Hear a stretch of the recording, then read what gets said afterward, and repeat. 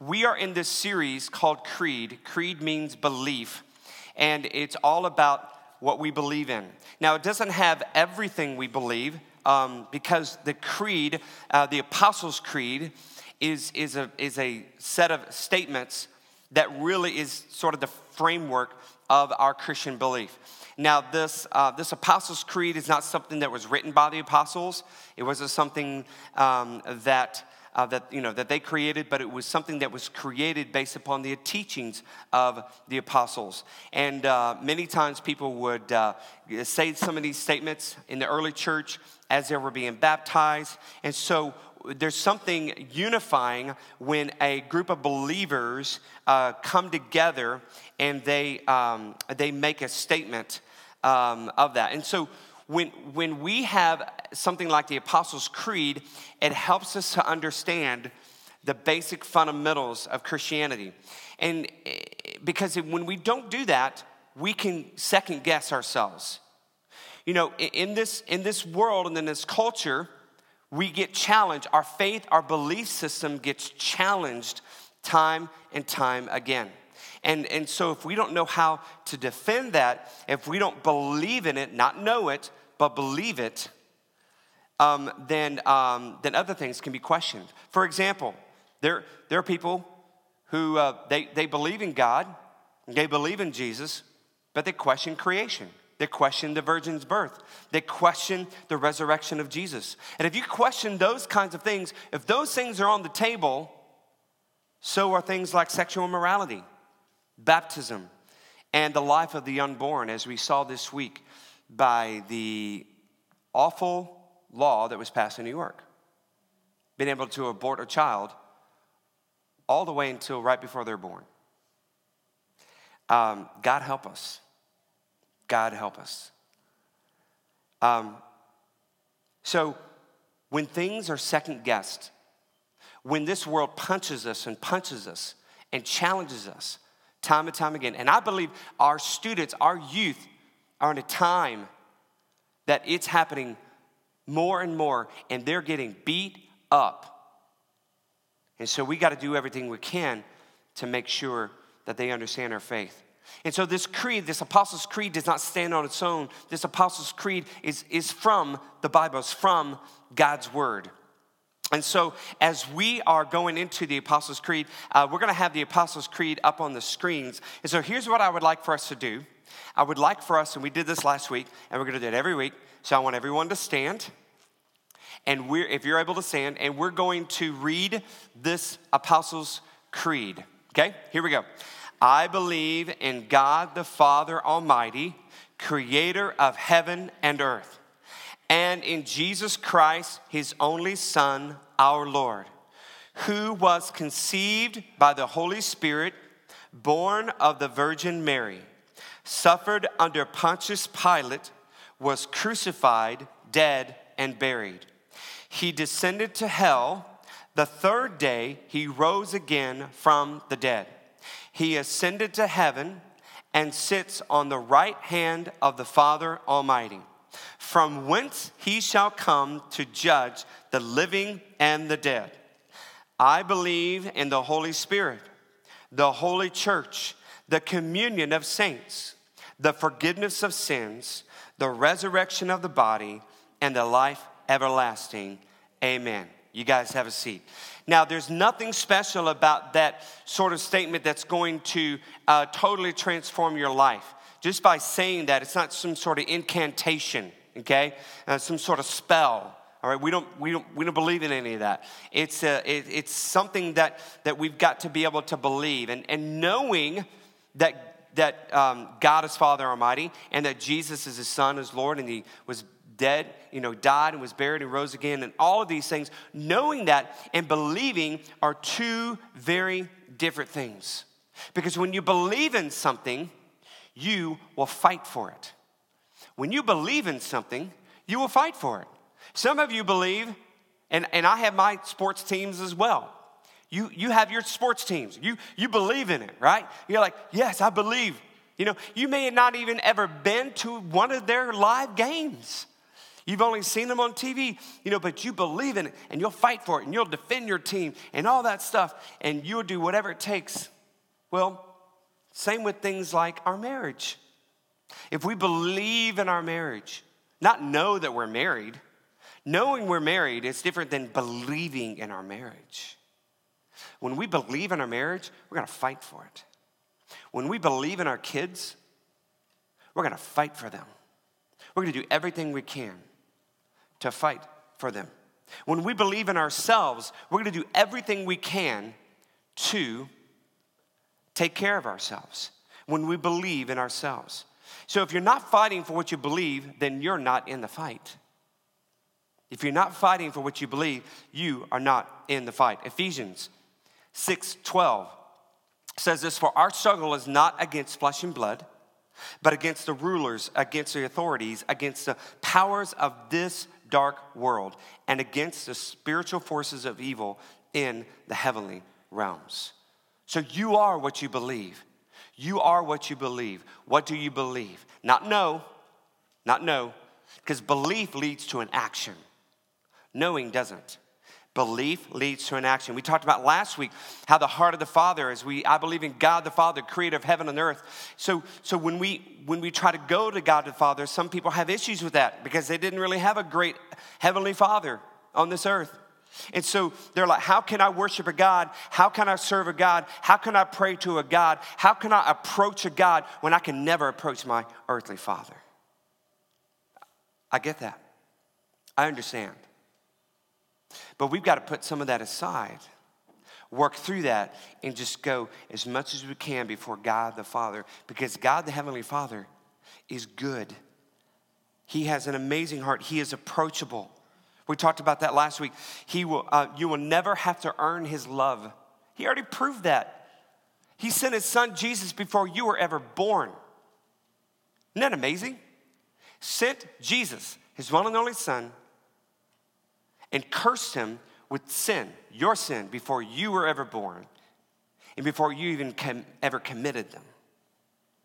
You will never have to earn his love. You can never lose his love. You can't lose it because you can't earn it. So if you can't earn his love, you can't lose it. Nothing can separate that, and his timing is perfect. There's just some of the attributes we talked about last week. You can listen to the rest on our website, lakepointonline.com. Under messages. But he's got such great attributes. Today, we're going to talk a little bit about Jesus and what it means to believe in him.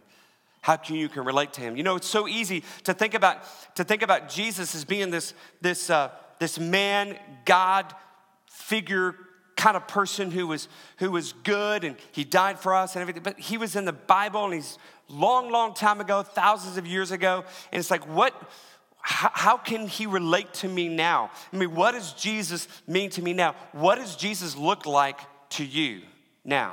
Well, I got a little quick video. Watch this video, and it kind of gives a little bit of example. I like to picture Jesus in a tuxedo T-shirt because it says, like, I want to be formal, but I'm here to party, too. Because I like to party, so I like my Jesus to party. I like to picture Jesus as a ninja fighting off evil samurai. I like to think of Jesus like with giant eagle's wings and singing lead vocals for Leonard Skinner with like an angel band. And I'm in the front row and I'm hammered drunk.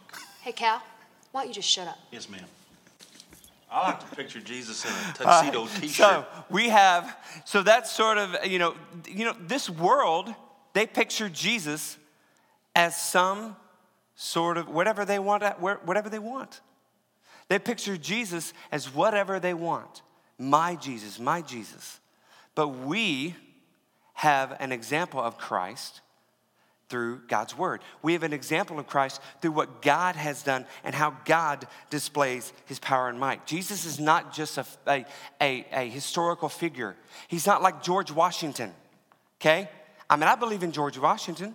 I believe he existed. I know that George Washington, but that's all I know. There was some story about a cherry tree and that kind of stuff, and that's great. But Jesus is more than just a historical figure.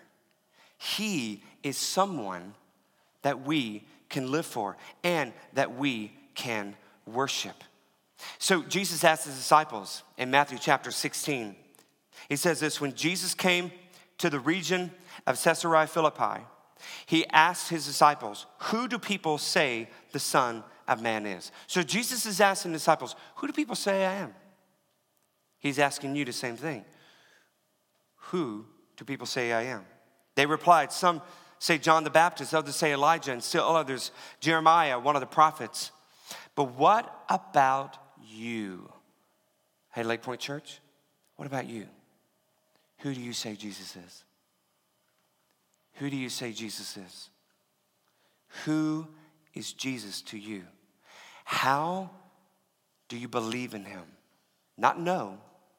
How do you believe in him? But what about you, he asked. Who do you say I am? Simon Peter answered, you are the Messiah, the Son of the living God. You know, there's lots of things, ways we can see Christ. You know, Jesus is portrayed in Scripture as a lion, also as a lamb, and as a Savior, and a Son of God. But he's also pictured as a good shepherd. And so, to help you believe in what Jesus is and how to look at Jesus, I want you to look at Jesus like a shepherd. Now, how many shepherds do we have in the house today? We have any shepherds? Yeah, I've never met a shepherd. I'm sure some of you have, okay? So shepherd is something, well, I can't relate to a shepherd, you know? I don't know a shepherd, and I wouldn't even, know one if I know it if I saw one. And so we're going to talk through that and what are some attributes of that. But in Psalm 100 verse 3, it says this, know that the Lord is God. It is he who made us, and we are his. We are his people, the sheep of his pasture. His pasture, this life, this earth. We learned at Christmas time, the constructing Christmas, that Jesus is there at creation, spoke creation. He controls creation. We saw that as he was here on earth, calming the storms and those kinds of things. And so he was there at creation. And so this is his pasture. You and I are on his pasture. He is our shepherd, and we are his sheep. We need to look at ourselves as sheep. So if you believe in Jesus, you will allow him to be your shepherd. So what I want to do is I want to look at, our main text for today is going to be Psalm 23. Psalm 23. And we're just going to read just a few verses, and this is the Lord is my shepherd passage. You have probably read this before or heard of this before, but we're going to look at this passage and we're going to dissect it a little bit to see how Jesus is our shepherd. Now, understand, this is written by King David, who was alive long before Jesus came into the world, but obviously Jesus was a descendant of David. And so David is actually writing through the Spirit of God as the Spirit was upon him, and he was actually writing these passages about Jesus. It says this in verse 1 through 3, the Lord is my shepherd, I lack nothing. He makes me lie down in green pastures. He leads me beside quiet waters. He refreshes my soul. He guides me along the right paths for his name's sake. If Jesus isn't your shepherd, here's what you do. I lack things. Some things are missing in my life. So when things are missing in my life, I man up and I take care of it and I go get it and I'll take care of myself. And if I want money, I'll go get another job. I get a higher paying job. If I want a family, I just go out and, make that happen. This world, everyone lacks something. There's always something missing in someone's life. Okay? And so those people who don't accept Christ, when Jesus is their shepherd, they treat it like, hey, I'm lacking something and I'm just going to take care of it. Whereas someone who is a sheep of the great shepherd, Jesus, they're going to say, the Lord Jesus is my shepherd. I lack nothing.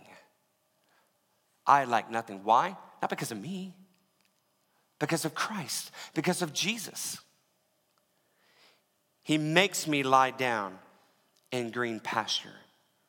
You know, there are times in your life where God will just make you lie down, make you just be still. And it's important because it's those times when we need to be refueled.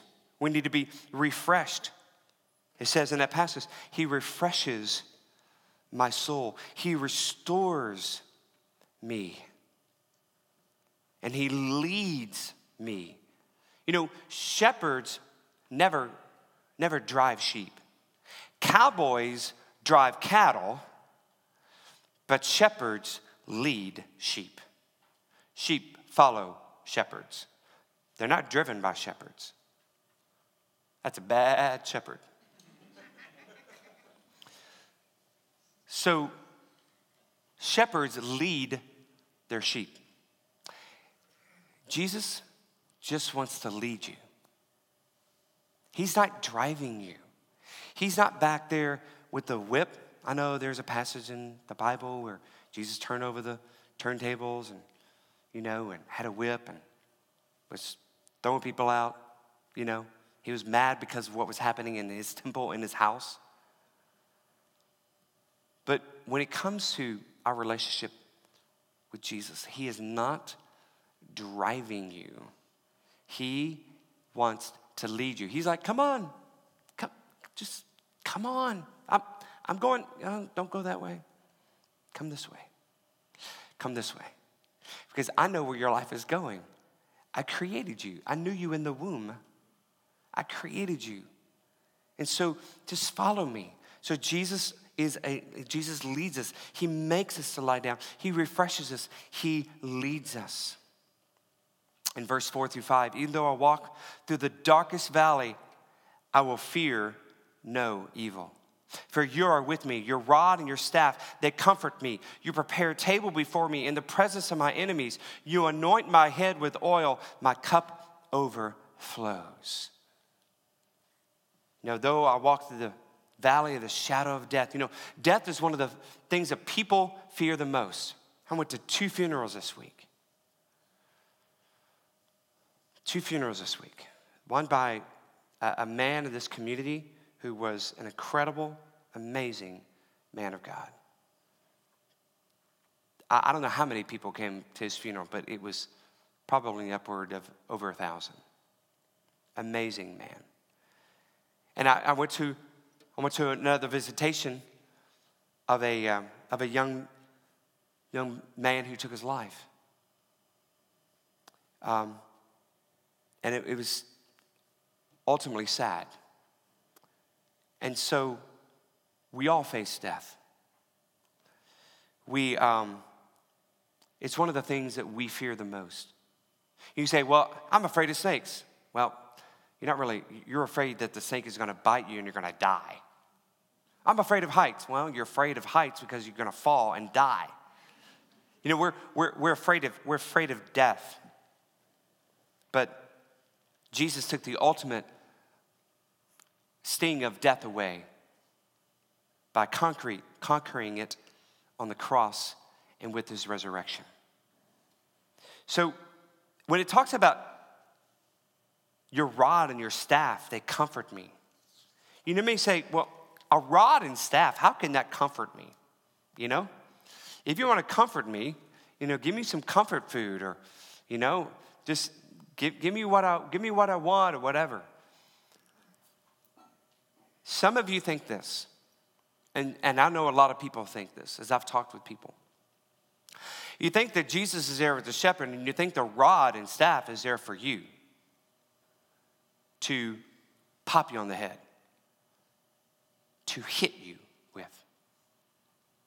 Now, maybe the hook is there to kind of help you not to fall off a cliff, because sheep will do that. Sheep are dumb. they'll walk right off a cliff. So a shepherd just needs to watch them. That's why there's a hook, all right? And remove them from evil and danger. But some people think that Jesus is there to beat them with the staff and the rod. How could the staff and rod comfort me as he's there to beat you? Listen, the staff and rod is not there to beat you. The staff and rod is there to beat the wolves. Every shepherd has to face other animals out there. Prey who would love some lamb chops for dinner. And so that shepherd is there beating and protecting you and beating the wolves, the bears, the lions, whatever it is. Doing everything you can to be. So stop thinking that the rod and the staff is for you. You know, the only thing that God hit, the only person that God hit that we know of, he hit his own son, Jesus, with all the sins of the world, your sin. So you wouldn't have to live eternity in hell. That there's another way. Jesus is the way. God hit the sins of the world upon Christ. And just know this, you know, the wolves in our life, they're not afraid of you. They're not afraid of us. They're afraid of the shepherd. That's why it's important to be close to the shepherd. When in those verses it talks about, you prepare a table before me in the presence of my enemies. You know, why would God sort of have this illustration, you prepare a table before me in the presence of my enemies? God is not afraid of your enemies. God is not afraid of your enemies. And he will honor you in the presence of the enemies. He will honor you. You don't have to do anything. You don't set that table. Right? You don't have to lift yourself up in the presence of your enemies. You know, that's kind of what we naturally want to do, right? They're like, you have people that are against you, like, oh yeah, well, I got a promotion. Or, you know, I got this, or this great thing's happening in my life. I mean, that's what Facebook is for, right? Jesus is saying, this passage is saying, you prepare a table before me in the presence of my enemies. You prepare the table, not us. God wants to lift you up as you honor him, as you walk with him, as he is your shepherd. God wants to lift you up and honor you in the presence of your enemies. So stop trying to defend yourself and to protect your name. Let God protect your name.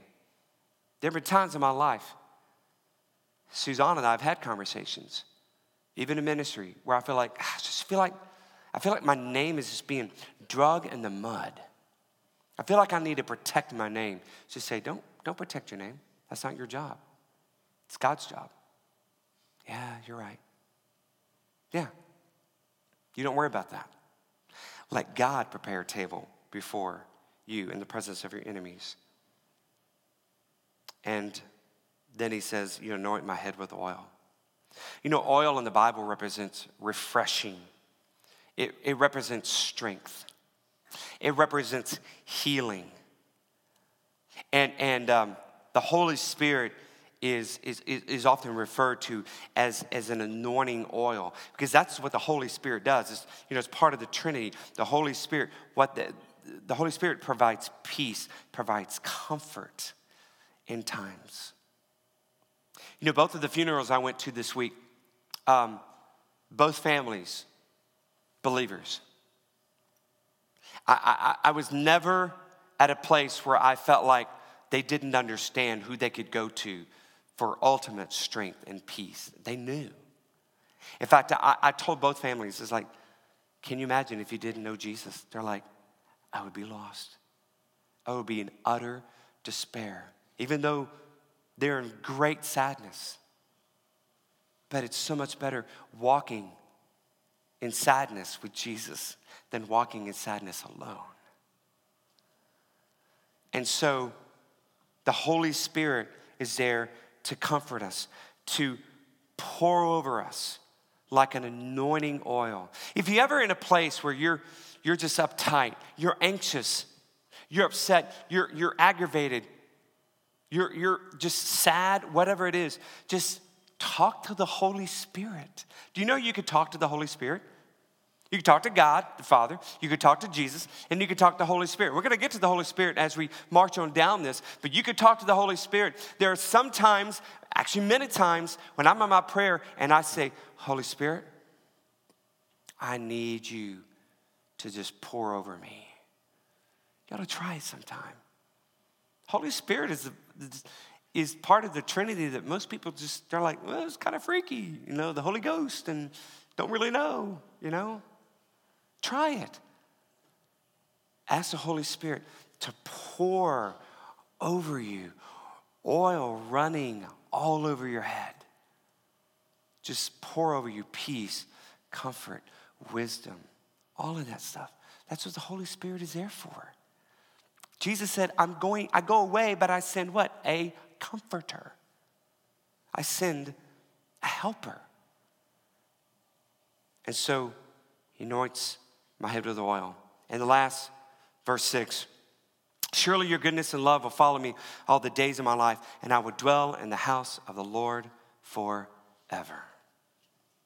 So we saw in the first passage of this, of Psalm 23, he provides.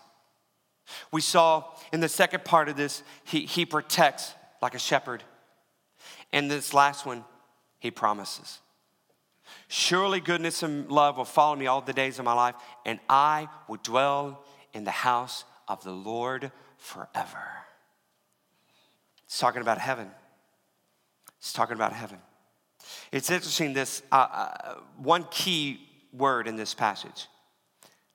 Surely goodness and love will follow me. Do you know the original Greek of that word follow, it can actually best be translated as chase. Will chase you.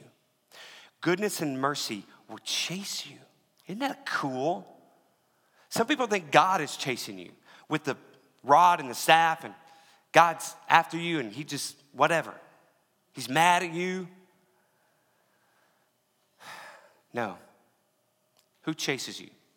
Goodness and mercy chase you. The bad things that happen in your life is just simple natural laws, natural spiritual laws set in motion. It's kind of like when our kids were little, they would each kind of have their own sort of gutsy move when they're a child. When you're a little toddler and you're just barely walking and you're able to get on top of things, and then you see your child on the edge of something, and then whether it be like a wall going off, into the 8 feet drop into the yard or whatever it is, or on a swing set or monkey bars, and they're standing on top of the monkey bars, and they say, hey, Dad, and they just jump. You ever had that happen? I've had that happen. And I'm like, I drop everything, and I catch them. And I've caught them all. Thank you, Jesus.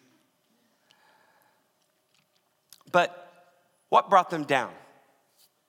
Gravity, natural law. Who caught them? Their father. When you do bad things, when you make bad choices, the consequences are just natural, like the law of gravity. But who's there to chase you, to chase and run, drop everything, and come to you and catch you?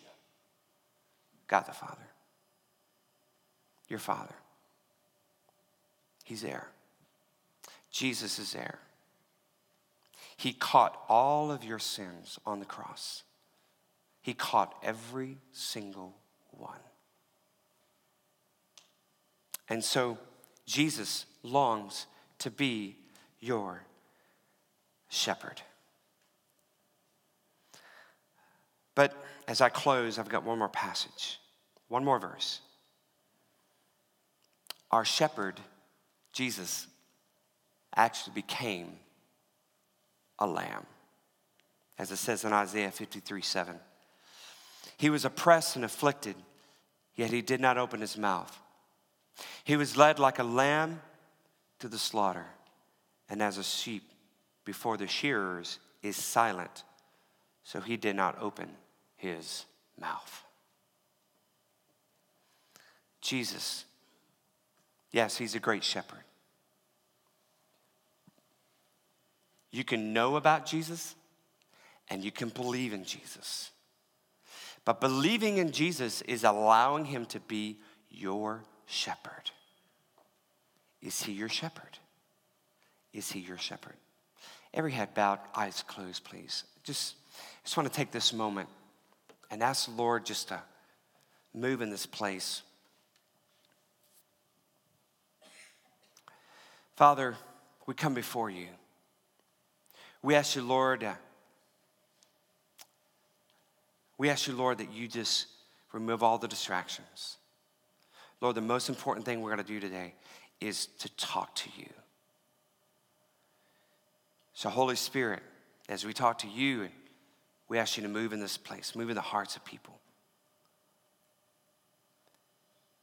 So if you're sitting here today and you have not made Jesus your shepherd, if you have not said, Jesus, I can't do this on my own.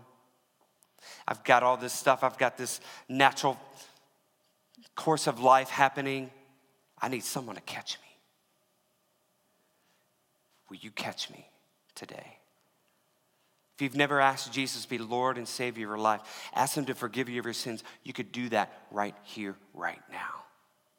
So if you're here today and you've never done that, I'm going to lead you here to do it right now. You just simply say these words. You ready? You just simply say, Lord Jesus, thank you for coming for me. Thank you for dying on the cross for me. Thank you for taking away my sin. Please forgive me my sin. Please come into my life. Be Lord of my life. And be my shepherd. Thank you for saving me. And help me to live for you. And if you're here today and if you have already accepted Christ as Savior, you just not need to say, God, Jesus, I'm sorry for not allowing you to lead me.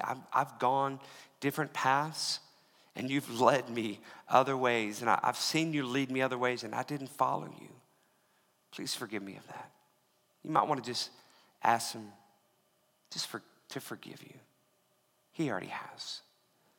And then just say, I'm going to follow you no matter what. Because I know you're leading me. You're not driving me. You're leading me. You're calling me. Help me to hear your voice. Make your voice clear in my life. In Jesus' name, amen. And just know this.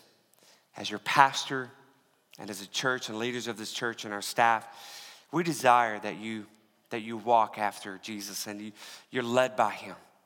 And if you are here today, you actually pray that prayer for the first time of asking Jesus to be Lord of your life, ask him to be your shepherd, we would love to know that.